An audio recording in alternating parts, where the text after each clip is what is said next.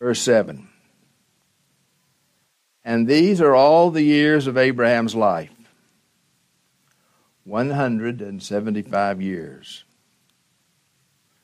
And Abraham breathed his last and died in a ripe old age,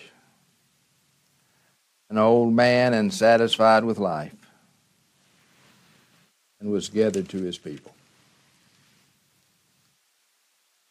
So he lived a long life, and it says he was satisfied with life. And then he was gathered to his people. That's a Hebrew phrase that meant he went to heaven.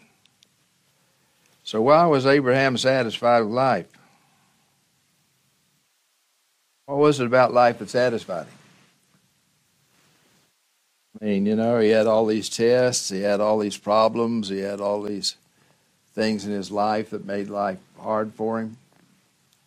What was it about life that satisfied him so that he died a satisfied old man?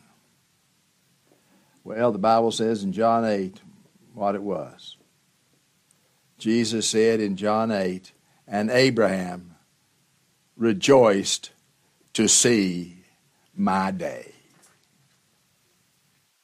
Abraham knew God. Abraham knew Jesus Christ.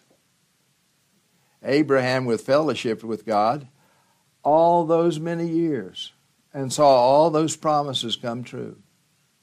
Even with all the sins, even with all the challenges and all the tests that he'd been given, he died a satisfied man because he knew Christ. One of the greatest things I ever read was by Charles Hodge, who taught at Princeton Seminary in the middle 1800s. And he said this. He said, live so that when you die, all you have to do is die.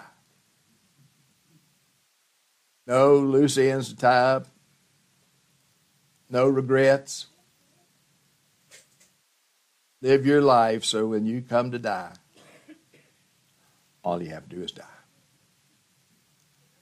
Sad thing when a man dies and his life is full of regrets. Regretful that he never did this. Regretful that he did that. So live without regret and live in the fellowship of Almighty God. And when your turn comes to die, you will die a satisfied man or woman.